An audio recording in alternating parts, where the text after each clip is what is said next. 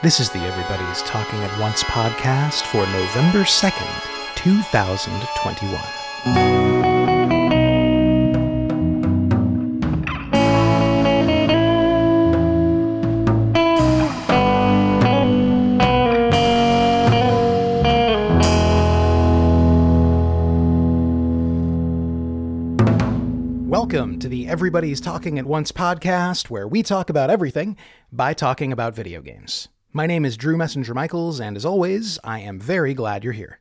Today I'm talking to Mike Grieche about the mechanical world of Dr. Gearbox. This ends up being a pretty wide-ranging conversation about, we do occasionally sound old, as I say, because we are slightly talking about kids these days and how their interactions are more digitally mediated than they were in our day, when they were already pretty digitally mediated. But I think the really interesting thing about the conversation is that Mike is fully aware that he can't change that fact. He is not a Luddite in any way. He's more interested in steering those interactions and making sure that they are nutritious and that there is a variety of kinds of engagement in that diet, digital though it may be. This means we talk a fair bit about education, a fair bit about games, a fair bit about educational games, and a decent bit about politics, both capital and lowercase p. I hope you find it interesting. I think you'll find it fairly self-explanatory, so rather than giving you a bunch more notes, I will get us right to it.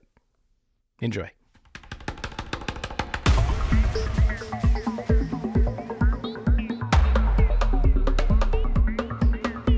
And we're live. So yeah, thank you one more time. I think we will start... Well, I say one more time. I'll probably thank you more times. But anyway, let's start somewhere simple, and we'll get more complicated from there. First things first, what is the mechanical world of Dr. Gearbox?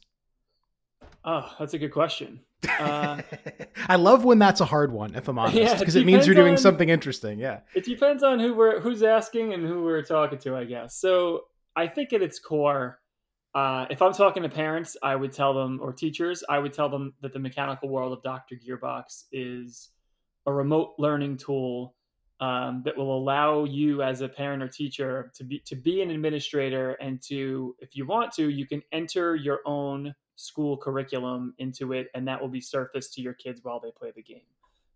If I'm talking to a kid, I'm going to tell them this is just a killer video game.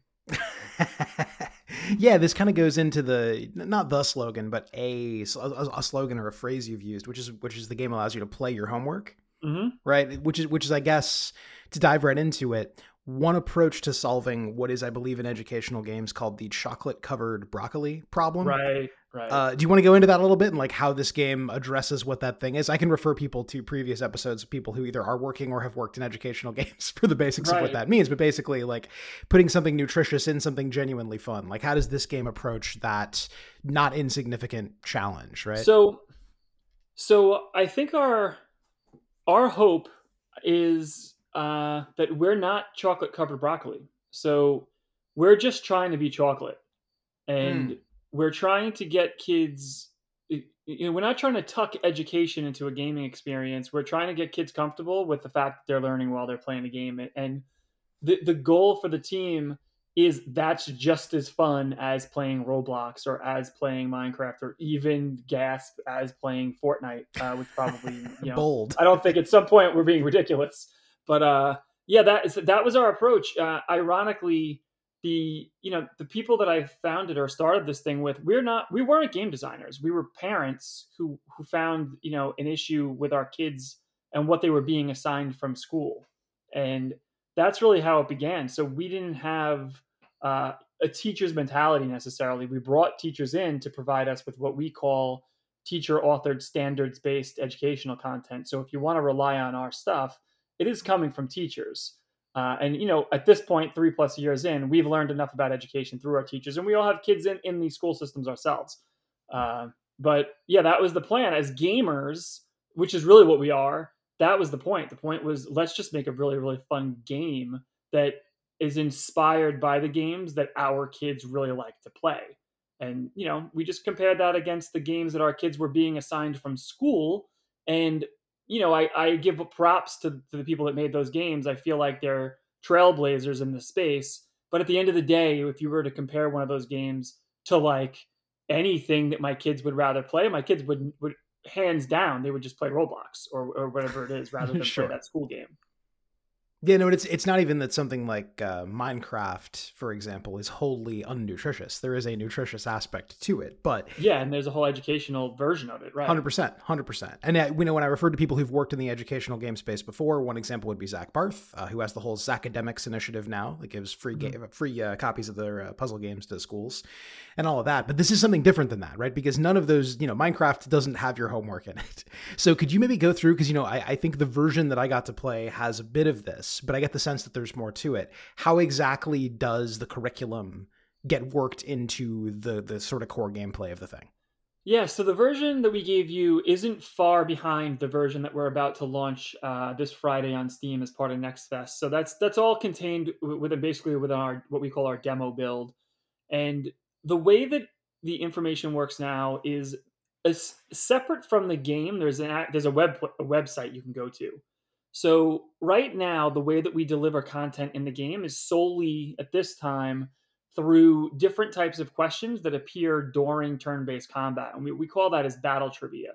So we have an engine that we put together that we could lock it to anything. In other words, I can put like a loot crate in the open world, and instead of it being locked and you needing a key, it would just start asking you questions, and you would have to start answering them to be able to open it up. So we can really put it at anywhere we want. Right now, we just have it within the turn-based combat engine, and the way that we put information in there is we have a website that we go to.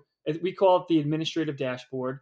It serves two major functions. You can input content into it, and you can also track user progress within the game via like the graphical interface. So the idea is that right now we have a few different question types. We have to start somewhere. So we have multiple choice, and true false is kind of a subset of that. And then we have ordering, which is I'll give you a list of things and you have to drag and drop them in the right order. And we have picture labeling. So I could show you a picture, and for example, there could be a dog, a cat, and a zebra, and there will be an icon on the zebra, and the question will ask you, where is the icon? Like, what picture is the icon on? And the answers would be dog, cat, and zebra, and then you would just pick the one where you think it is. So we give that to the parents and the teachers, basically the administrators, anybody who is going to pay for a subscription to the game. They have access to that, and they'll have the same tools we have as developers to put their own kids' content into the game. So the big disconnect that we're trying to solve for is when our kids are being assigned video game homework from school, it is sometimes it misses the mark, and it's very vague, and it's kind of like math, right? I'm using air quotes right now, and it's not specifically the math that my kid is learning in his third grade class in his school. So, when I sat down with my kids, I'm like, number one, this game doesn't seem super fun. And number two, you have to kind of relearn math just to play this game and do it over here. And it's not helping you on a test in class. And if you're familiar with the public school system, especially here in the US, it's super duper test based. So part of this thing is like, let's just help kids pass tests by surfacing their own schoolwork to them while they're in turn-based combat. So when you cast a spell, the game will start asking you questions. The more you get right, the stronger your spell will be, and the cooler the loot will be. The loot tables are all derived and determined by how you're answering the questions. So to put that back in the hands of a parent, I think that's pretty powerful because you don't have to rely on my teacher. My teacher's in Virginia Beach. We're using the Virginia Beach standards for all of our questions, and that's only really going to be super applicable if you live in Virginia Beach. If you live in like South Africa, right, or like nowhere near the U.S. or even different states in the U.S., that's not going to help you. So the first thought we had was we have to put this tool in the hands of the parents, and that's all available right now. That all works, and within that, like I said, is the tracking dashboard. So as you're playing the game and you're answering the questions and you're getting them right or wrong, as an administrator, you can see from a super duper high level of like my kid has a 75 in science and a 85 in math. You can keep drilling down, and within science there's maybe astronomy or physics or earth science, and you can keep drilling down. I think there's 7 levels of, it goes from the very top all the way down to the question itself. So if you see your kid struggling in a topic, you can drill all the way down to the very questions, and then you can see a kind of a time graph. Oh, they used to get this question wrong, but now they're getting it right. Or they get suddenly they're getting this question wrong. Why are they suddenly not understanding this type of stuff? So that's the idea, is that as a parent you can see how your kid's doing. As a teacher, you can see how your class is doing, as a principal, you can compare classes. As a district superintendent, you could compare whole schools. And that's how we're doing this. So we're doing it so basically on your iPhone or your iPad or whatever your mobile device of choice, you can keep track of the kids as they're playing in real time, and you can create new questions or pick existing questions and push it to them in real time, which we think is pretty awesome for like, esports tournaments, for example. It can kind of be like a almost like a quiz bowl type of atmosphere where kids are going head to head with their teacher, assigning them questions as they go. It gives us the ability to do kind of raid bosses where the teacher is the raid boss and the kids are all casting spells. And if they get the questions right, their spells will connect. So there's all sorts of stuff that the engine allows us to do. We just have to go out and do it. I love, by the way, I mean, that there's a lot to unpack in what you just said, but just right off the cuff, the thing about raid bosses, the idea of turn-based battles, you're taking advantage of the fact that kids like to compete, which they do get to do in school normally, but maybe not in the most fun or interesting way. But the raid boss idea also takes advantage of the fact that kids like to cooperate, which I feel like school, particularly in the US, does an extremely bad job of fostering. So it locks into a whole different part of like developing minds that I think is really healthy to lock into. Yeah, when we were talking about how that would work, the idea was going to be that the teacher would be the raid boss, and each kid, basically the idea was there's a bunch of kids in the class, and like there'd be almost like a leaderboard, and the kids that answer questions right would be higher on the board. And then we were starting to think like, we could split this out into different game modes where, yeah, we could do it like that, but we could basically put the rules in the hands of the teacher to say, instead of each kid kind of being on their own and being scored as an individual, you could make it so the class has to agree on an answer, and then everybody's either right or wrong. So the class at that point would have to cooperate and as a team, agree on what it is that they're going to respond with. So there's different ways we can do it. And it promotes, being an individual, it promotes working as a team. And it kind of, depending on the kid, I can tell you right now, like my kids, they just want to play video games, man. They wake up, they go to bed. That's what they want to do all day long. Like their dad, right? Like the apple doesn't fall super far around here. And if that's the case, to me, this is a way to really keep certain kids engaged. Yeah. So the other thing about the approach that I find especially fascinating is the problem it doesn't solve is the problem that probably, frankly, no video game can solve, which is like if the curriculum is lacking in some way, then the curriculum will be lacking in some way in the game as well as outside of it, right? And that's probably something you can't take on. What it does solve is the idea of it avoids that frustration where if you're doing something extracurricular that is teaching you math, but it's not the math on the test to the point you were making, then you feel like, hey, I'm learning math and it's profiting me nothing, right? This ties directly the thing that kids are being evaluated on with the process of learning with something that they find fun, right? So it like closes that gap. Is it fair to say that's the idea? Yeah, I mean, that's the disconnect that we're looking to solve there. And to your point, if the material itself is the issue, then it's, I have a phrase that you've probably heard it before. It's kind of like garbage in, garbage out. Yes. So classic IT guy phrase for sure. Yeah. Right. So I'm a big we're all data guys here as well. So, at the end of the day, if it's the material, then it's the material. And our game is just going to, provide, present the material and surface it in a new way. So it all comes down to what the teacher wants the kids to experience and what the teacher, or even the homeschool parent or the regular parent, what they want their kids to be exposed to. And, it's pretty interesting because depending on who we're talking to and what the situation is, ultimately, it doesn't have to necessarily solely be about your schoolwork. Like you and I could play it against each other, and we could throw in there Star Wars trivia or like gaming history trivia. Sure. Anything you were cramming for, you could in principle. Yeah, it doesn't really make a difference. Like the big joke was adults could make drinking games out of it, and you can have like if everybody went to college together 25 years ago, you could have your inside jokes in there. It really doesn't make a difference. Sure. It allows you to put in there whatever you want as long as you stick within the formats that we have. Sure. I mean, as a practical matter in the professional world, adults have to take professional certifications all the time that are very much like those sorts of, standardized or semi-standardized tests. So, many a team has turned that into a drinking game. I mean, I came from finance. I had my Series 7, my 63, and my 79. And those were all like cramming in your car because your kids are awake in the house type of tests. And, there was nothing, there was no way to gamify it when I took those tests 15 years ago, or at least if there was, I didn't have if this existed, I would have went to the trouble of loading my stuff in there and I would have really done well. I did well, but I would have done really well because I would have been, having fun while I was learning and scoring all awesome loot. And that's kind of the thing, right? You're like chasing this loot down in the game. You're incentivized to get your questions right and know this stuff. That's yeah. So I want to come back to your past in finance. I don't mean to say that like it's like it's a dark secret. It's neither well, whether it's dark is up to you, but it's not a secret. What I want to say first though is when you talk about like delivering it via a new mechanism, you mentioned the example of the turn-based battles. You mentioned raids. You mentioned the possibility of locking a loot box using a math problem or something like that. Is it fair to say that like the idea is to I guess to use some older educational games just as touch points, not to say you're aping or for that matter, reacting against either precisely, but, thinking about Mario is Missing, right? Which is like just a game where you wander around and there is geography trivia and it's basically separate from the then hopping on stuff like Mario. The two things, maybe you're both fun, but have nothing to do with each other versus Mario Teaches Typing, which although it completely fails to teach you to type correctly, does teach you to type faster, right?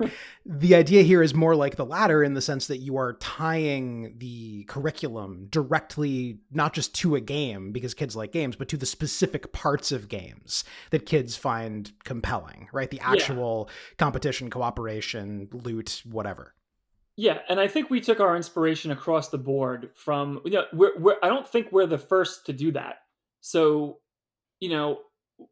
others have done it, but the thing is to me they missed an opportunity to make it palatable to a kid. So what we did was we took our inspiration from them. We took our inspiration from like what do kids love. Well, my kids love Pokemon. They like to collect critters, right? So like and then we looked across the board, what kind of graphics do kids like? And that one thing I'm pretty big on is nobody really put together a kids game with the inspiration of like not the gameplay or story obviously, but just the setting of something like Red Dead Redemption. Like we're never going to get there as an indie studio, right? We don't have hundreds of millions of dollars as a budget, but that's the type of thing that I was looking at early on when I said, let's make this thing look as realistic as we can and put some fantastic kind of crazy characters within it. But our trees should look like a real world tree would look, because that's what gaming engines can do right now. So we looked at the existing games that were for kids, and what I like to basically say is, generally speaking, it looks like they were made in Flash like 15 years ago. So everything's kind of two-dimensional, and I say the word color forms, and my kids don't even know what that means. But to me, it's kind of an art style that I wanted to. In that case, like I did want to rebel against that. I wanted our game to be 3D. I wanted our game to have particle effects that were pretty crazy. And because I think when you're a kid, you kind of look upwards at what you're not allowed to play yet. Oh, so, sure. My younger kid's looking up. He's playing Roblox. He's looking up at my older kid who's playing Fortnite. And we don't let my 8-year-old and my 9-year-old play Fortnite yet. My soon-to-be 14-year-old, he plays Fort and he plays Valorant and those types of games. And he's looking up at like Grand Theft Auto. And he's like, well, my friends are playing Grand Theft Auto. I'm like, yeah, well, you're not playing Grand Theft Auto. My 5-year-old nephew is notionally obsessed with Dark Souls. And we'll talk about his imagined time with Dark Souls 10 or whatever. Because, and partly, it's the dad plays it and maybe even that it's spooky or whatever. But partly to your point, it's just the spectacle. It's this thing that he doesn't have access to or access to an equivalent and he knows what it looks like. Totally. And I think that was part of the drive for us. It was like, you know what? My kids and other kids their age, they know what a really good looking game looks like. Because at this point, it pretty much is indistinguishable from a good movie, or at least, at the very least, an animated movie. And, I'm looking at my kids and like, what do they love? They love Star Wars movies. They love Marvel movies. Of course, like the MCU is just redefined, the adventure movie going experience. And that's who we're trying to appeal to. We're trying to appeal to people that are used to that stuff and have graduated to that stuff or see that stuff and want to be a part of it. That's the direction that I had given the team early on. It's like, look, we need to have a killer campaign in here. We have to have an amazing story where like sometimes there's bad news to deliver and sometimes things are sad. We want some adult kind of topics in there. Dr. Gearbox, we've given him the onset of Alzheimer's disease and the function of the game is to kind of retrace his steps throughout the places he's been in his life and, kind of explore and figure things out that he no longer can remember. Because a lot of us have had that experience in real life with our grandparents. And we're trying to work some serious stuff into here and be something where, I think a lot of people missed as a good example people will look back and be like, man, Myst was just like amazing. And I played that game 30 years ago or whatever it is. And I would still rate it super duper high because the feeling that I got when I played it. And that's what we are trying to go for. We're trying to make this thing. I always use the example of the Transformers animated movie when they killed Optimus Prime. Spoilers, sorry everybody. But like, I think the statute of limitations is probably up on that particular. Yeah, story, right. but yeah. So like, they killed your hero in the first half hour. It actually was re-released for a couple days in the movies, and I brought my 9-year-old to see it over the weekend. And he's already seen it, but like that was the movie going experience when you were a kid, and like to this day, it was the most one of the most impactful days of my life was when I went there and saw that. And that's what I told the team. I'm like, we need to bury that kind of stuff into this game. So when people think about this in the future, they're like, dude, nobody's going to look back at it, hopefully, and say, yeah, there was an e-learning game. It helped me study. Like, we want people to look back at it and say, dude, I made so many friends when I played that game. Or like, I remember crying my eyes out when I played that game. Or like, I couldn't, I played that game and I felt like I could like take on the world afterwards. So, we have a long way to go for stuff like that. The game is pretty much what you've seen so far, right? So like, we don't, we're not under the illusion that all of that's in there right now. But, like I said before, you got to start somewhere. No, for sure. I am a firm believer that kids can handle heavy subject matter. Obviously, you have to be, it's all in how you do it and all of that. But the example of an older relative or just someone old in the neighborhood, having, mental capacity issues or something like that, it's extremely relatable to kids, and it's deeply sad, and it can be really confusing and scary, but it's like you say, it's a really common experience, and it's a thing that it's important to have some kind of language to talk about, I think. So that's, yeah. I love the idea of it not shying away from that stuff. And it's also like the idea of juxtaposing that stuff or making it inseparable from school makes a certain kind of intuitive sense to me too. I mean, not for nothing does every shonen anime just about, include the parts about being a student too, right? The idea that there are these emotionally intense highs and lows, and they're kind of inseparable from like hanging out with your classmates and cramming on homework and whatever. Like that is the emotional register of being a kid in a very real sense. Right? Yeah, for sure. I mean, this is, and things are, especially after COVID, things are turned on their heads right now. So when I was a kid, I'm in my 40s right now. So I was in high school in the 90s, like Wu-Tang came out when I was a junior in high school, and I'm from Staten Island, to give you an idea of like where we were at that time. Must have been seismic in a certain sense. Yeah. So, and when I think about those times, it was like when you're studying with your friends, your parents were dropping you off at somebody's house and you were all sitting around the kitchen table with books. And the universe is just different now. So not to say that those things don't happen, but we wanted to create a safe place where you could study with your friends. And, the idea of come home from school, do your homework, get all your stuff done, and then you can play video games. I'm like, what if we blur the lines? What if you can come home from school and play your video game, and that is studying? So yeah. Well, on a related note, you've talked elsewhere about how when I'm a little bit younger than you, I'm in my mid 30s. I'm like about to be 35. But I too remember studying with friends, and also something again that you've talked about elsewhere, which is that, gaming with friends was inherently social. It was about being in the same room. Right. Not because we chose it because we were more virtuous, but because that was the only option. Yeah. Right. And even past the time where networked games existed, we were just sort of in the habit. So there would still be LAN parties, or there would be like, you'd bring, the GameCube had a freaking handle on it, right? For exactly this reason. So I think, don't let me mischaracterize you here, but I think you said elsewhere that you were thinking a little bit about not just the quantity of screen time that your kids were getting, but the sort of the quality of it, and in what way it was or wasn't social. Yeah, 100%. I mean, we started this in August of 2018. This was before COVID and before screen time rose even more. But like, to your point, when I was a kid, screen time was after school. We would sit down, we'd watch like Transformers at 3:00, G.I. Joe at 3:30. We'd play Nintendo in 1986. And you were on your couch and the controller was connected to a cord and that was it. And then we'd go outside and play like tackle football in the street. And like the concrete street, and like that was really important. You would like finish the game or get bored or whatever, and then you would just like like shoot hoops badly or whatever. Right, 100% right. But we were out there doing it. Like my big thing was roller hockey, so I was playing roller hockey. Like I felt like gaming was my favorite of all things, but I did a whole lot of stuff, including gaming. And my 9-year-old doesn't know a world where a smartphone doesn't exist.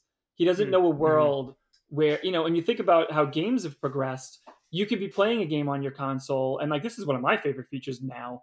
And then you can get up and get a portable device and keep playing the same save game in your car. And it's like you go to the airport and you're on a plane. There's no end to the amount of exposure you can get, and that's what was happening. Like I would, my kids would play the games, and then we'd go to a restaurant, and you'd see every parent in the place just give their kid a phone because they want to digest their meal. And then you probably heard me say, then you jump on a highway and you look at the car next to you, and every kid in the car, nobody's even looking at each other anymore. They're all just heads are down. They're playing their games. And you get to the restaurant, and every kid is heads down playing the game at the table. It's just like, it became instead of a balanced thing where you were doing other stuff too, it became the only thing. And you probably heard me say, I'm not gonna sit here and try to fight that. Like, I listened to Elon Musk talk to Joe Rogan, and Elon Musk he kind of hit it on the head when he said, we're almost like cyborgs already. The only difference is he's like, we now have a device on us at all times that can take picture perfect memories. It has hard drive space, so it can remember things better than our own fidelity can remember, and a lot more than we can possibly remember. It's a compass. It's like GPS. It does all these different things. He goes, we're basically augmented, and the only thing that makes us non-cyborg is it's not actually connected to us yet. Totally. And yeah, I would actually push that argument further and say that when guys like Musk talk about pushing toward strong AI or the singularity, they're sort of missing the point that the singularity has happened. Like the interface will get slicker, but you already, you're driving your car, but you're getting directions from a machine. Like machine intelligence does augment human intelligence. We're there. This is what it looks like. It's clunkier than we were promised, but my we're mom's there. phone number. Yeah, no, totally. Phone number. My phone knows my mother's phone number. And exactly. That's how I just press mom, and it dials my mom. And I looked at all this and I said, there's no possible way that we're going backwards from this. We're only going to hurdle further towards this. So if that's the case, it comes back to what you said before. If this is going to be happening, then let's get the most out of it as far as our kids go. Totally. And that means if you're going to be staring at this thing for crazy hours, then you should be getting something more than just entertainment and socialization out of it. And that's why we started baking in these ideas of, let's make an education game that's super fun. Or even let's make the subscription model take care of some charities. So, when the game it's going to be a free demo on Steam, but when it flips to a subscription, as any other subscription, like a Netflix subscription, it'll ask you, who are you and what's your credit card information? But ours is also going to ask you, which one of these charities do you want a portion of your subscription to go to? And that's non-negotiable. So that means you've got to pick a charity, because as a parent, we want you to feel like your money's more well spent than just going towards, whatever the digital currency is of the game that your kid's playing, because they want to look cool with the newest, whatever that came out in the game. Sure. So the idea that when I spend money on this game, I'm really spending it on my kid's education, and a portion of it is going to a charity that I got to select, not just some charity that they told me this money's going towards, but there was a list there and I got to pick one on there. I think that positions a parent to feel better about the screen time as well. And that's what we're trying to do. We're trying to make sense about the world that is on us. Like, nobody really picked all this. We've just been given this, and there's no way out of it. So if that's going to be the case, let's make some good out of it. Yeah, no, I love the idea of the charity thing being non-optional. It's a bit like Humble, like the Humble store, the Humble bundles. Right? It's not like Amazon Smile where you opt in and then you forget and you cancel the order and you reorder and they don't care because you're just more engaged with Amazon or whatever.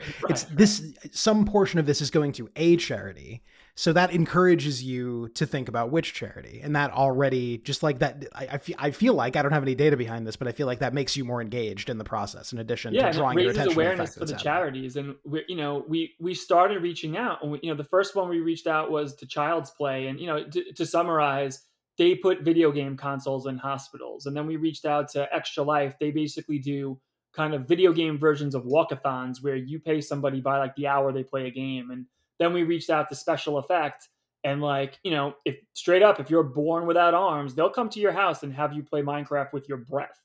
So, we found all these video game charities, and we just reached out to them and we're like, hey, whether you know it or not, or like us or not, our function in the universe is to try to make you money.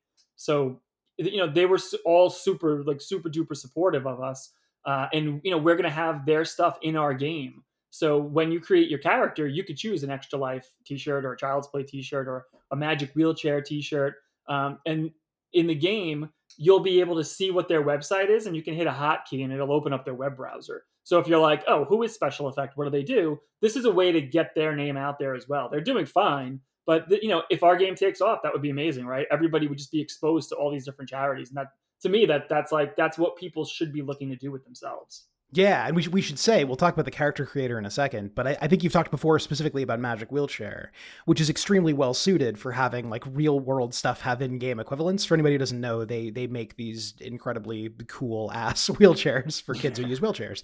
And I mean, like that, I can't think of anything better suited for you to have one like in the real world than in the game, just as an example. We called them and we were like, I was speaking, Christine over there is absolutely, what an amazing person. And I'm like, dude, we could like pick one of the wheelchairs that you really made. We can build that and put it in this game. Like that's the thing about these games. It's not the overhead that you would think, to do something like that, like to be transparent is like a few $1,000s. So it's like, that's an impactful thing. Like to be able to put real world things like the schoolhouse that's in our first level of Kerhonkson. That schoolhouse was like when I was a kid, we had a place in the Catskill Mountains, and it was in Kerhonkson, and that schoolhouse was out front of the trailer we lived in. And like, it just goes to show you how picture perfect you can make. And that's why when we did stuff like the character creator, we called people and we were like, show us what's real, and we're going to go make that in the game. And, the wheelchair is a perfect example. Like, we want to take something, because to your point, those are all bespoke, one-of-a-kind wheelchairs that they make these kids. And my big question to them is always like, what do they do with that thing? Some of them are gigantic. They're like the size of cars. And I'm like, what are these people? And they're like, oh, well, it doubles as like a wall decoration. So they can actually like pull it apart and put it up on the wall or something. That's so incredibly cool. Yeah, because like this is for like a kid in a wheelchair who wants to cosplay as a dragon or something. Like, right. Yeah, I mean, this stuff, like one of them was like a TIE fighter. One of them was like the T-Rex from Jurassic Park, and it's the raw talent that team has, and it's what an amazing cause. Yeah, incredible. Yeah, I don't, and when you talk about kids with without certain limbs or whatever use of their limbs, I'll point folks to the Greg Haynes episode. We talked to Greg Haynes from Able Gamers. I don't know if you've worked. I forget if when we were talking before the interview if you've worked with them specifically yet, but they're great as well and very they're cool. On the list of people we need to talk. I've reached out to Steven Spawn, which is probably trying to reach out to like Brad Pitt. So I've had trouble getting a hold of Steven, but I'm sure we'll get them on board over time. They do so much and they're super busy, but they are really, really cool people. And they're, it's the whole thing is so everyone can game, right? And so everyone can play.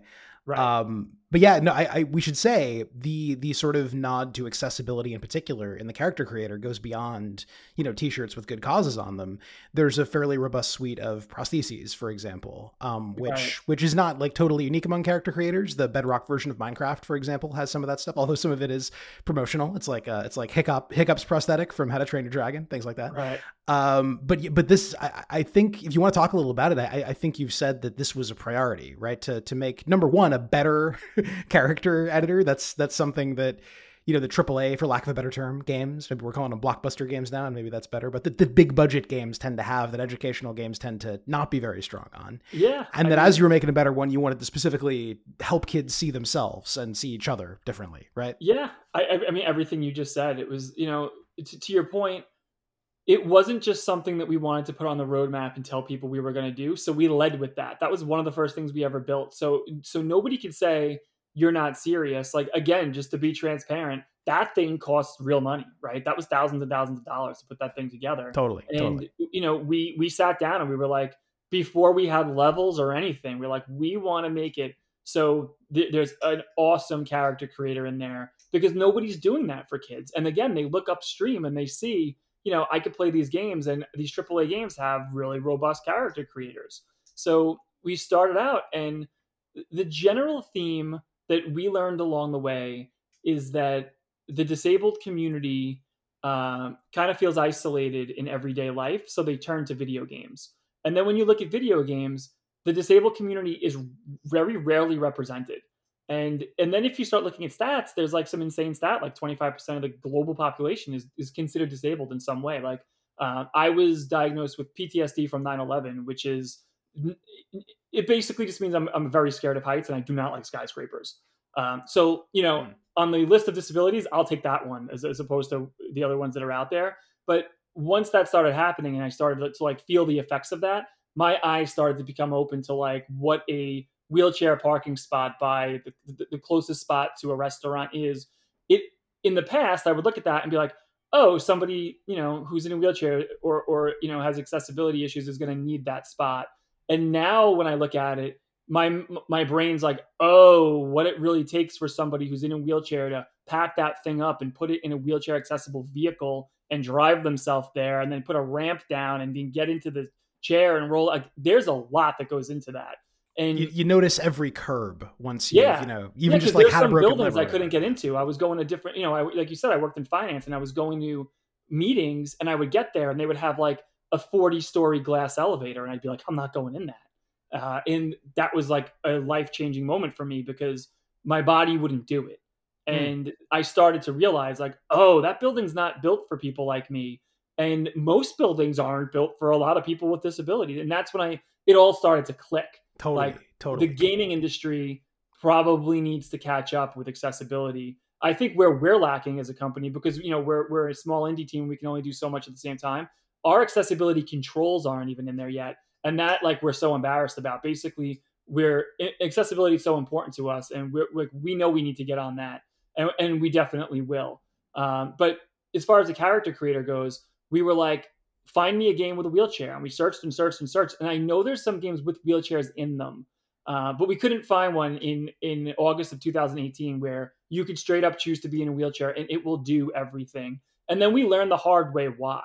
And it was like, what do you do with a wheelchair when it goes in water? Right. And we're like, oh, we need like an animation that transforms the wheels and puts them horizontal and turns it into a hovercraft. That costs more money. Right. And now we need somebody who specializes in this type of stuff. So, we want a prosthetic limbs. That's like to get that right, which I think we'll be the first to tell you. There's clipping issues, which I think is normal. We're still in the demo stage, but there's a lot of extras go into putting all that kind of functionality in there, and that's probably why certain people would shy away from it for sure. But it's like if you want to do something important, that's what you have to do. And this, to us, our biggest dream would be that our small indie studio kind of raised awareness to, if we could do it, then the bigger studios could be doing it too. And hopefully we see a lot more than this, because there's a lot of talk about diversity and inclusion. And sometimes I feel like people just want to share a Facebook post and that's the end of their interaction with it. And, and in fact, they're a little bit like taken aback if they say, I plan to do better. And then you say, cool, here's how you can do better. Yeah, like, you're right. Like, all right, well, we did better. In this case, we did better. And we could be proud of certain things. I tell the team that all the time, like, you should talk about that, because that's really, really cool what we did. And we should be proud of that. And our biggest wish is that it becomes normal and nobody cares that we did it, because everybody does it. Totally. No, absolutely. You want it to almost like for people to have to look something up to know why it's remarkable in 10 years, because in 10 years it's normal. Yeah. Right. Just, yeah. I would say it's pretty regular that I see a kid with like a cochlear implant on, and like, I don't think I've ever seen a game with one. And, and then what's crazy is we had parents emailing us like, my daughter's 4 and she's just now learning that not everybody eats with a feeding tube connected to her stomach. Would you ever consider putting a feeding tube in your game? And we were like, yes, if you want that, we'll go do that. We'll put that on our roadmap. And then somebody else was like, my kid's a type 1 diabetic and they have like a little device attached to their tummy at all times. And this is stuff that we could do. Honestly, this is stuff that's affordable to even do. It's not even that big of a deal. So yeah, like the answer is yes. Like we want to do that, and we want to make sure that kids feel represented. And there's going to be some kids that are like, look, I'm in a wheelchair every day, all day long. I play games to feel what it's like not to be in one. But the overwhelming majority of the feedback we got is nobody's ever represented. What we get people who are like in their early 20s saying, if that type of thing existed when I was a kid, I really, really, really would have felt kind of, my existence would have felt more validated. And, that's like the inspiration that keeps it, you know how this stuff goes. You've interviewed enough people and you work within the games industry with this stuff. There are some days that are not easy. And that's the type of feedback that just like, when we share that internally, it reminds us like why we have to keep going and why what we're doing is important. For sure, for sure. Yeah, yeah. No, and I think that's such a good example of an able person's assumption that, every person in a wheelchair dreams of not being in a wheelchair. And like you say, and like everybody wants to be Mario and fly, right? Like that's not specific to people in wheelchairs, but people in wheelchairs very often consider that part of who they are, and the idea that they would want to escape it is actually kind of insulting. There was a really interesting, just to refer people to one other episode, when I talked to Nick Guerin, who made Spiritfarer. There was one character in there who, is this a spoiler? Spiritfarer takes place in the afterlife. There was a character who had been a wheelchair user in life, and they basically adjusted the way they handled it in game, based on feedback, right? So, so like so much of it is just listening. And I think, I get the sense that you're really doing that, right? Because it's like you're not going to enter having all the answers. And oh yeah, yeah, for sure. Yeah, I mean, even with the character creator, like we decided not to have genders, so you can't pick a boy or a girl. You just pick a character, and we have 40 sliders or whatever it is, and you can just slide the eyes and the ears and everything until you get what you're interested in keeping. And that's because like I'm not like. Our game is really meant for like K through 12. I'm like an out of shape 44-year-old white guy. What do I know about everybody else who's not me? So I think that kind of play is so important too, really quick. Cause like, I mean, I think so much about, how my relationship to my own gender or whatever would have been different just simply if I'd known there were other options as a kid. Right. Yeah. Like, would I have chosen differently? I don't know. Maybe not. Maybe like there's no way to know. And I think kids these days, we should acknowledge we sound very old when we say stuff like this, but that's okay. They're like, I think they're just a little bit freer with that stuff. And so the idea to just like play around, make it look like you, whatever you think you look like or whatever you want to look like, is like such a powerful thing to let kids do. Yeah, that's the whole point, right? Like we're not telling them you can't wear a dress because you're a boy, right? We're just saying like all this stuff is in the game. You can make your skin color, whichever one. Like we took, we did a lot of research and we found like 15 shades of skin pigment, and we're like, all right, let's start with these 15. And if somebody says they don't feel represented, we'll put the other. It'll take a day. We'll put the other one in there. It's not that big of a deal. Yeah, and just, it's not only solely about making people who are in these situations feel included. It's about raising awareness to people that are not in these situations too. That, like my kid's a perfect example. Back when he was like 7, he created a character in the game. And like, if I had to put a label on it, it looked to me like kind of like an Asian girl with a prosthetic arm with a hook at the end of it.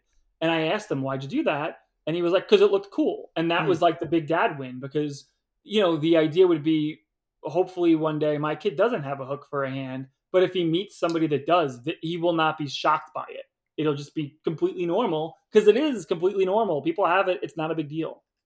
Totally. Well, and also just the idea that like a femme presenting, possibly somewhat Asian looking person, like that's his idea of cool. It one data point, obviously, but I think it gels with a lot of other stories I hear from parents where it totally gives the lie to the sort of mainstream media idea that, we have to make everyone a white boy because that's the default or whatever. And that's what people like that isn't what people want. That certainly isn't what kids want. That's what we're telling them they want. You let kids, you just let kids play around, and they tend to be a lot more chill about this stuff. Yeah. And the more possibilities and the more kinds of people you expose them to, the more possibilities and kinds of people they're chill with. Yeah. And the thing is, we don't scream like diversity and inclusion from the rafters, right? It's not like a political argument to take a side of or anything like that for us. For us, this stuff's just all in there and it's all optional. Like it's sitting next to things like shirts and eyeglasses and a wheelchair. It doesn't make a difference. If you see something that you think is cool, that like, we always debate on the team, like, how cool should we make this wheelchair? Because all of us as developers, we all use it. Because right now it's faster than the player and it has a double jump.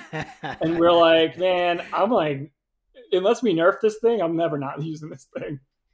That's interesting. Well, and it's, given the setting of the game, you could always have like, rocket shoes or whatever. Like there's ways to. Right. That's the cool part. Like the idea is mechanical, Dr. Gearbox could pretty much make anything. Yeah. Yeah.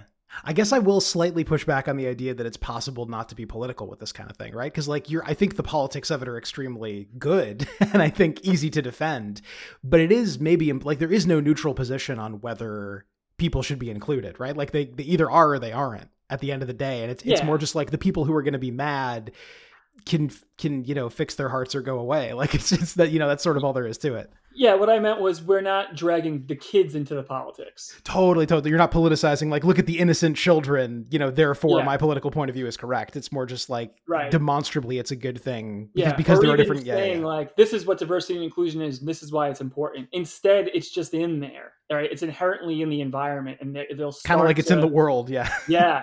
They'll start to just absorb this stuff, and that's what's like. To get serious for a second, one of the similarities or the things that I try to say is it's kind of hard if you find an adult who's a racist to make them stop being racist overnight. But you can potentially prevent the next racist by just showing them what's out there. Because depending on where you are, there's a lot of things in the world that you'll never even see unless like you go away to college. And then suddenly you get there and people are not like you. Because, even... Like my parents, a perfect example. Both of them were Italian. Both of them grew up in Brooklyn. Every single person on that block was Italian, period. So it was like you didn't know what else was out there until a certain age. What we want to do here is just expose kids to everything and just make them understand that like everything's cool. It's totally cool to be whatever you want. That's totally cool. Totally. No, and I think you're totally right that so much of it is exposing kids at a young age to different kinds of people. I mean, nearly 100% of the adults who are afraid of immigrants don't know any, right? Right. And there's, that's not coincidental. So yeah, totally. Like taking someone's ideas that are hardened and changing them. It's possible. It requires planting a seed. It takes a long time. Art is something that can be really good at it, but it's a lot harder than like kids are malleable and kids are open to new information. And, it actually takes a lot of work to make them bigoted. To harden a bigotry in a child is a ton of work. Yeah. You've got to you put effort into that. So, and you know what? Like another way of thinking about it, and there are people putting effort into that type of thing. So we're going to be the people that are putting effort into the opposite of that. Totally. Yeah, that's well put. The world needs some good, man. Like there's been a lot of stuff and a lot of reasons to argue and fight. And I don't want to take this thing completely sideways, but we wanted to make a source of goodness in the world with this game, and that a thing where everybody can get together and just have some fun and learn in the process and help charity. Like this thing, that's really the focus of this whole thing is to insert positivity back into the world. That's cool. Yeah, no, I mean, as a matter of policy on this here podcast, you can get as political or, capital P political, I mean, right? Everything is political in the sense of people relating to each other, right? But you can get as capital P political as you want to or as little as you don't want to. I think, the goal is not to get an incendiary soundbite, but neither do we want to kind of leave politics at the door because that's a pretty good way to, to make sure that only the shittiest politics rise to the top, right? Yeah. Well, I mean, the world...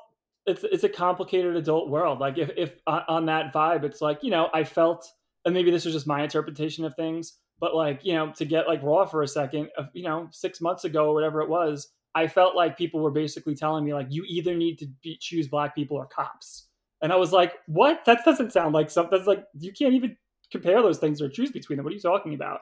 And now, growing up in Staten Island, I'm sure you've got for sure feelings about this, right? Because for anybody international listeners who don't know, that a lot of cops in New York live on Staten Island. It's just a feature of the neighborhood, right? And there's been a lot of you could just Google it. There's been a lot of horrible atrocities, and a lot of great cops and all sorts of. And that's the thing, right? Cops are just people like everybody else.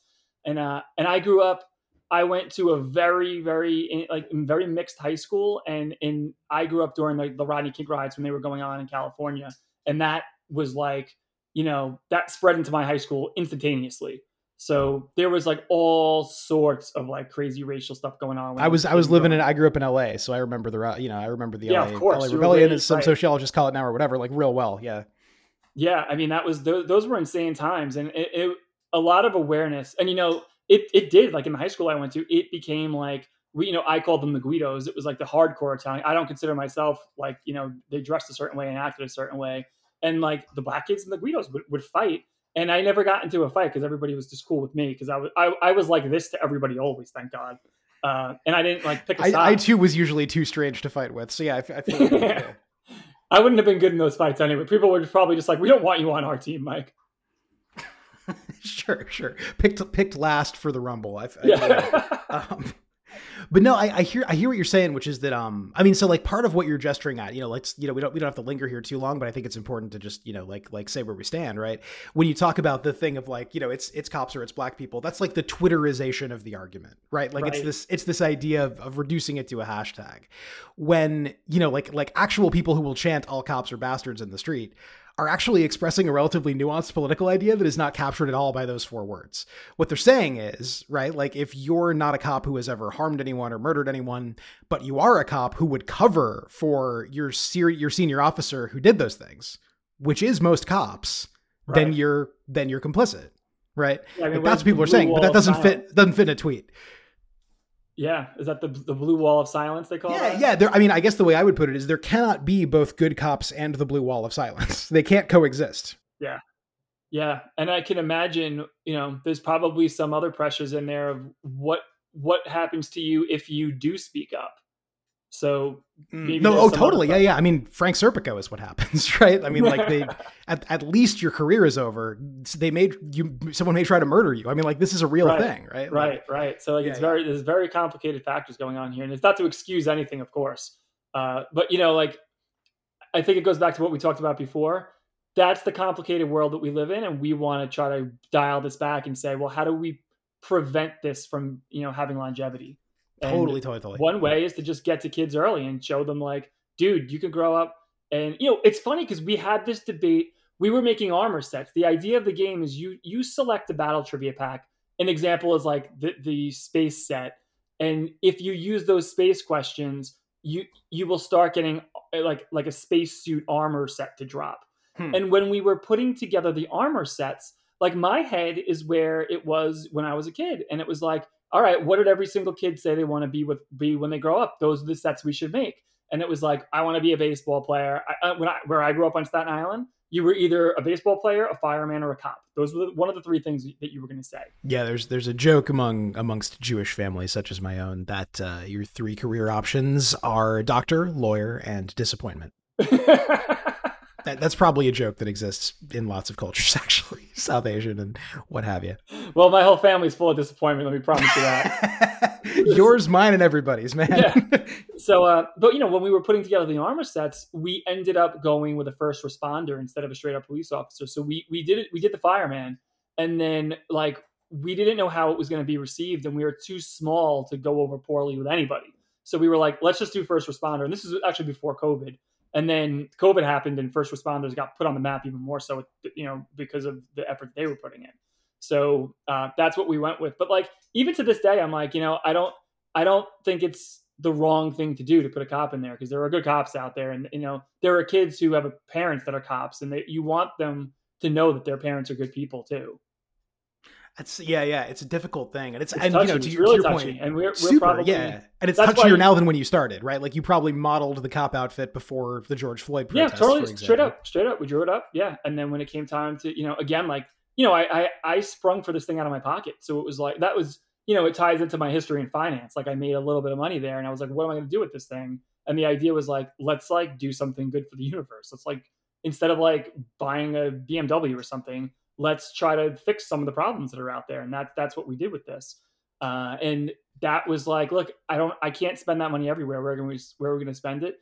And it was like, let's just spend it on stuff we know will resonate with kids. And that was one of the things I'm like, I don't want this thing to get into some kind of political argument where we launch the game and the world hates it because it's a cop outfit in there or something. Yeah, that's so hard, right? Because that is a perfect example of something where there is no answer that will not piss someone off. Yeah, right? Having it and removing it'll piss someone off. Having it and not putting somebody's going to hear this podcast and be like, oh man, that guy blew it. He should have stood up for himself and put that in there. And it's like you said, you got to just go with your gut on stuff like that. Yeah, well, okay. This is maybe a good time to pivot to how you got to where you are, right? Because you've alluded a few times to your history in finance, and if this is overstating the case, please tell me. But I get the sense that you kind of consider your move away from financial tech to be like a face turn, right? That you were doing stuff that you felt like wasn't necessarily harming the world, but wasn't helping either, and you wanted to do something to help. Is that fair to say? Yeah, I mean, I worked in banking for 15 years, and what triggered me leaving was I heard a guy say that his $300,000 bonus wasn't going to pay for his country club that year. And I don't know if he was serious or not, but I heard it. And he struck me as the type of guy that wasn't joking around because of the way he was saying it, and kind of like what I've gathered from the guy over the years. And that was it for me. I was just like, Your man, soul just left your body in that moment, and you had to, yeah, sure. I've been there for a long time. I remember having an argument with my boss one time. We were talking about Zuckerberg, and I had said nobody should be allowed to have more than $1 billion. And I'm like, once you hit $1 billion, that should just go to like fixing the roads or something. And what I really wanted to say was like 20 million, right? But I knew that wasn't going to go over well on a trading floor full of traders who are making $20 million a year. Sure. So I said $1 billion, and he was like, that is completely un-American. And I'm like, dude, like, what are you going to do with $1 billion? It's such like, an ahistorical position too that's un-American, right? Because I mean, in the period that the I mean, you know, I just got to say it, right? In the period that the "Make America Great Again" crowd fetishizes, what the highest marginal tax rate under Eisenhower was, I believe, 92 or 93%, right? The idea of, and by the way, that doesn't mean they took 93% of your money. It meant once you'd made a certain amount, if you didn't reinvest it in your company, if you just stashed it, then it got taxed at 93%. Right. So people reinvested it, right? That's as American as apple pie. Right. But you're saying, so like you've talked a bit about how like the whole structure of the modern corporation is sort of about that, right? Just like acquisitiveness well beyond what a person could reasonably spend in a lifetime, almost just for its own sake. Yeah, and it's not okay if we're the same people who are going into Penn Station and stepping over homeless people to get to those jobs. And it's like in real nice suits. Yeah. That's where I was seeing those two things every day. And it was pretty much like, so what I did was I left banking and went to financial technology. And there I learned how to build. I didn't build it myself, but I was a part of the software build process. And I did that for 6 years. And there we were going to a meeting one day, and I walked past what I assume is like a mother and her like 5-year-old kid. And they were sitting on the curb, you know, and they were what I would assume homeless. And I had a kid that age. And that's when I was just like, I got to do more. I don't know why we're walking past these people. And I went back there later to like just give them $20 or whatever, and they weren't there. And I was like, I had an opportunity to do something here, and I didn't do it. So all of these things were kind of swirling in my head. And, you know, when I had the opportunity to go create a startup and create a game, I took it. And it's, you know, I leaped into it, and now I'm just like, oh man, I really need a paycheck. And this game's not making any money right now. We're still in the demo phase. So, you know, there's other considerations that I need to figure out as well. But like, I don't take any of it back, and I think we'll be okay as well. So that's kind of where we're at today. Like, get the demo out there. The prayer here is that people dig the demo to the point where we can flip it to a subscription as is and start charging for it. But what the demo is really about is we're okay with people showing up and saying, look, I would never pay for this, and this is why. We need to get that information, because we can't make this in a box where we assume we've made something really, really cool and people should be paying for it. No, totally. It'd be great to have someone say, I'm in as is, but to say, yeah, like the here's why isn't valuable, or here's why not. Yeah, right. Here's why not. It's also very, very valuable.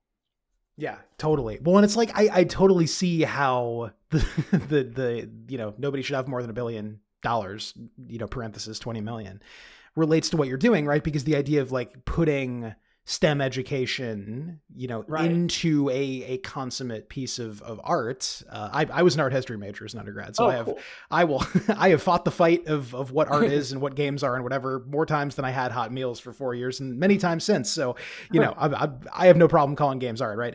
But like, and I think the world in general is over it, but I still joke about it because it was a very funny argument. Point being, you combine STEM education with a really interesting piece of art that, like you said, addresses real topics. Right. That is more or less how you avoid getting more Zuckerbergs, by which I mean people who learned, you know, how to code websites and do business, and who assume that, well, history and media literacy are simpler than business and software, so I must also be an expert at those things. Right. Lacking the sort of the, you know, the literal humanities, but also the human element. Putting people's play and their learning and their socialization, you know, like making those things a little bit less separate and hived off, strikes me as a really good idea. Yeah, I think it could be fun, right? Because the quest right now is like, you know, hey, Drew, go to the forest, murder the wolves, and bring me back the wolf pelts, and then I'm going to send you the next guy, and you're going to do something similar. And we call them the FedEx quests, right? You're just going to keep going and delivering things and doing that.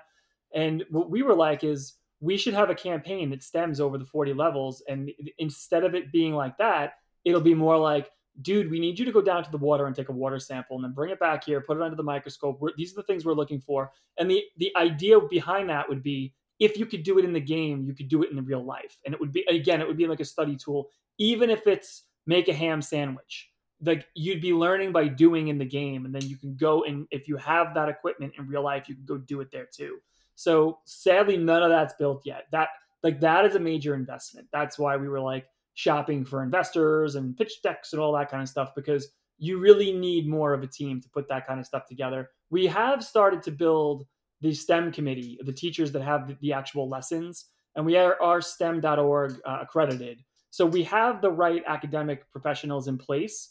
We have our writer, who's this guy, Gianmarco Giacomelli is his name. He's an awesome writer. So like the story and the world and the shape, everything's together. We have really good 3D guys. We just don't have the cash to get everybody in and working on it yet.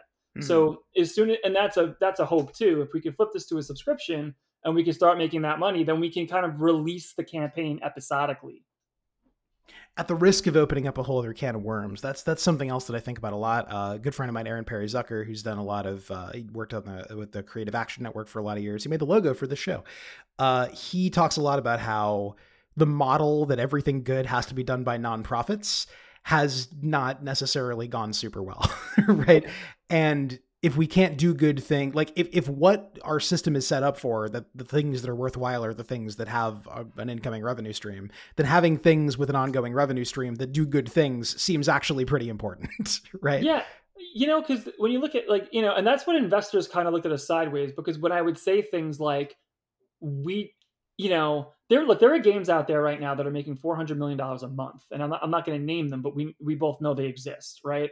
My curiosity is, where on earth, you don't need that much money to even run the biggest of game studios. So what is to me, I think there's just money sitting in accounts and people with big numbers in checkbooks, and that's kind of where it ends. Like, yeah, I got this much money, or I have this much in stock options. And when I would talk to investors, I would say things like, look, the bottom line is, if we're making that kind of money, or even something that's great, we don't or shouldn't be keeping all of it. I, as a CEO, shouldn't be making $20 million one day, right? Like, I'm going to cap my salary at something that's reasonable, and anything over that, if the studio is taken care of, if all the people here are taken care of, if the investors or whoever it's going to be are making, a good return that they really can't get elsewhere, the rest of that money should be fixing what's broke or helping kids, especially kids that are in need. I feel like I got a really fair shake.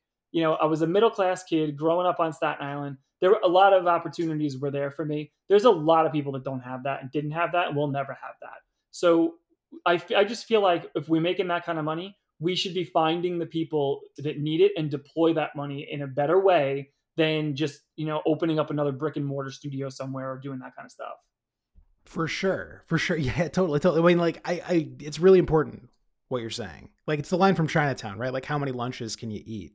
Right. Like, there's a certain point where you just simply don't need more money. It is just pure avarice. And it's a core aspect of dysfunction like, nonprofits have their own additional problems where if you're not paying people, then the people who are showing up are the people who don't need to be paid. And that's going to be a certain kind of self-reinforcing group of people. But just in general, this idea that, the money all floats to the top it's just totally antithetical, right? It doesn't, it's not, and I understand those people are making a lot of decisions and there's a lot of stress there, and they earn, more potentially. You can make an argument that they earn more than everybody else that works there or something.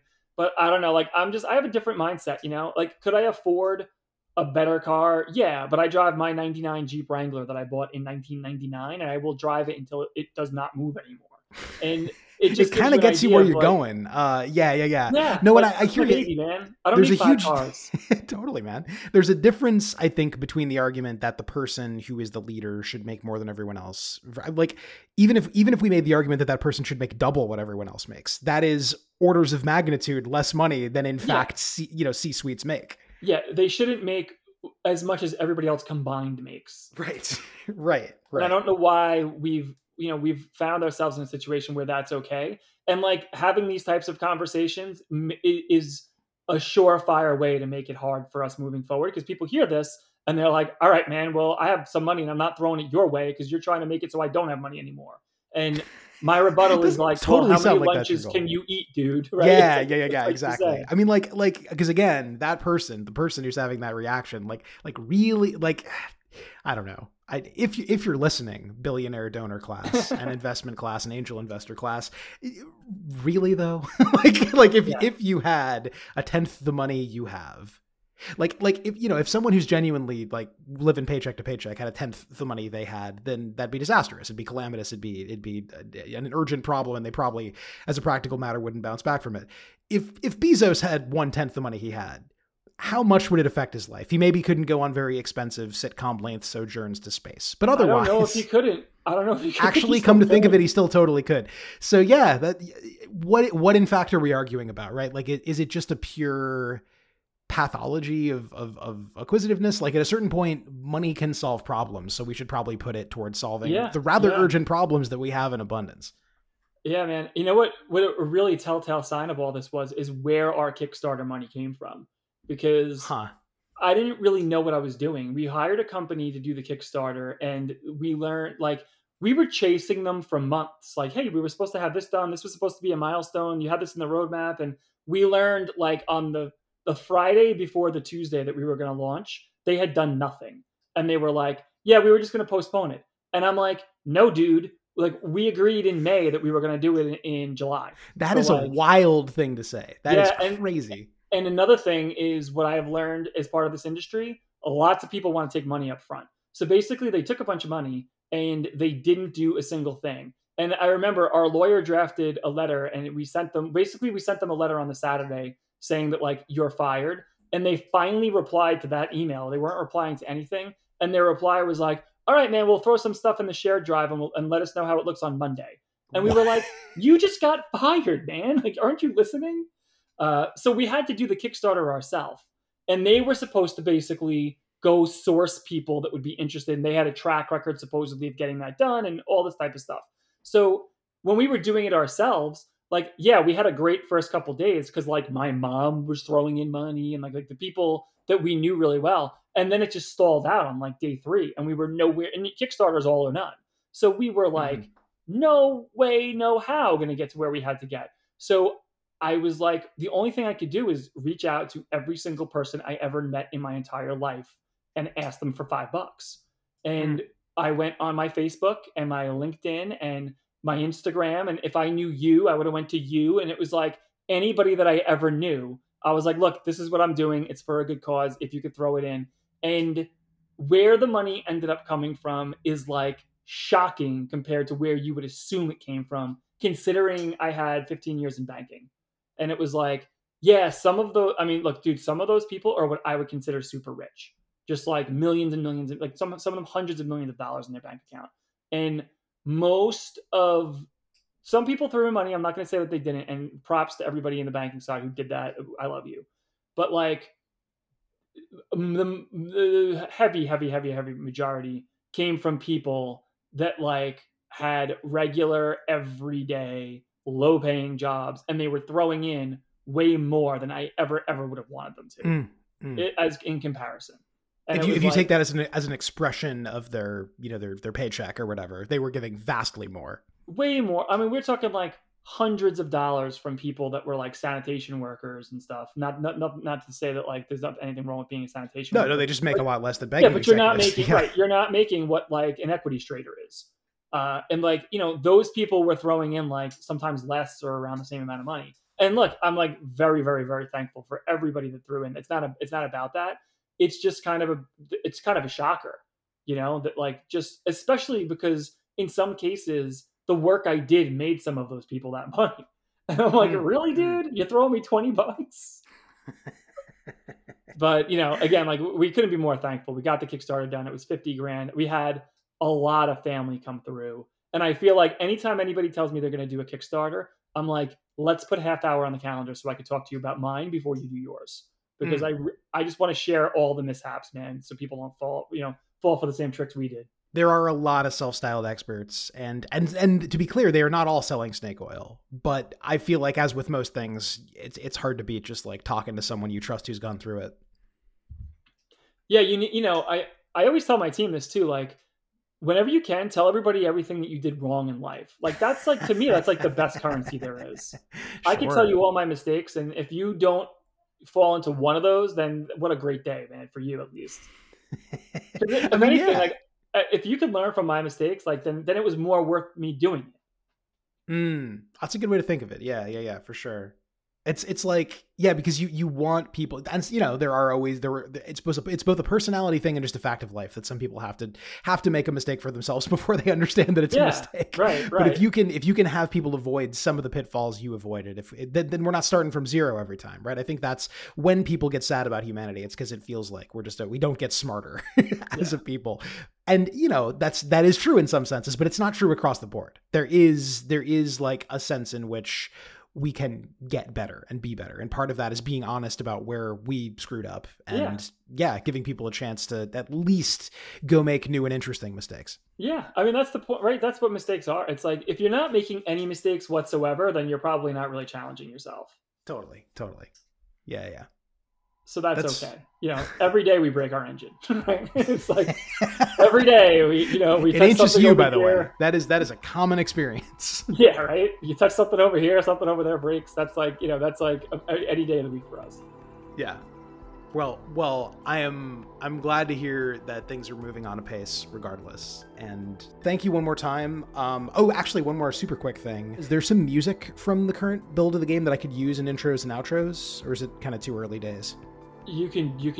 I have the files. Just let me know which ones you want. Okay, cool.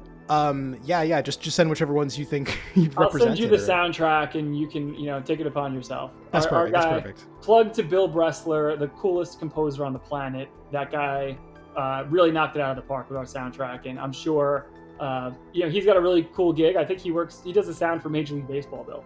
But oh shit, that's a great thing. And other stuff.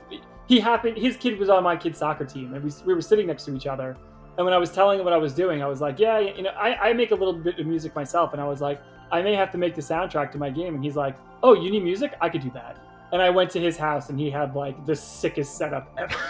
So that gap between somebody who's like, oh yeah, I dabble, and like somebody who's like become an audio engineer is always so funny to me. So if anybody needs a composer of music for a video game or anything, get in touch with me. I'll hook you up with Bill. The guy is awesome. That's a solid plug. And I'll see if whatever web presence he has, I will obviously link to. All right, cool, man. Listen, this was an absolute pleasure. I'm so glad we did this. Likewise, I'm really glad too. Thank you one more time, and have a good night. All right, you too, man. All right, later. Bye-bye. And that's the show. You can download the demo for The Mechanical World of Dr. Gearbox and wishlist the main game on Steam. You can also follow Mike and Flamehawk Studios on Twitter. Links in the show notes. The Everybody's Talking at Once podcast is hosted and produced by me, Drew Messenger Michaels, with all manner of support from two people for whom I made judicious use of the GameCube's handle, Francis Michelle Cannon and Lucio Valentino. Our logo is by Aaron Perry Zucker using icons from the Noun Project. Our theme song, the current version thereof anyway, is by me. You can find more music I make at carpedemon.band. And you can find this here show everywhere podcasts are a thing, including, but not limited to, wherever you are listening to it right now. If you find that not to be true, if the show is not somewhere where you like to listen to podcasts, let me know. I would like to change that. You can find me on Twitter at Drew M. Michaels, or the show on Twitter at ETAOpod. If you'd like to support the show and can do so without financial hardship, then hey, we'd love that. Here's how you could do that, should you want to and be able to. You could buy something on our Nexus page at nexus.gg/ETAO, or you could Patreonize us at patreon.com/ETAO. Thanks tremendously to our current patrons, with a special thanks to Carlos de los Santos and Darth Raptora, and an even specialer thanks to the mysterious Ian K. and Lucas Cosin. You can also support us on Ko-fi. A very happy extended spooky season to those who observe, and I would like to offer, not exclusively, but especially to such folks, a little treat for your ears. I do another podcast called Dice Punks. It's one of them actual play podcasts you may or may not have heard so much about. We play tabletop games, though we focus on lesser-known systems, and we did a rather lovely, if I may say so, Halloween special in an indie system called Tricks, Treats, and Spooky Streets. You can find it everywhere podcasts are most pointedly not sold, or or at dicepunks.com. If you've been thinking, hey, I might want to check out that Dice Punk show, but you do full campaigns usually, and that's a lot to get into, this is maybe a cool opportunity to jump in, because it's a one-shot, it's spooky, it's cool, we like it, it's fun, more in the spooky lane than the actual horror lane. Give it a go if that sounds like your thing. Do take care in the meantime, and I hope to see you next time on this show. Take care till then, everybody.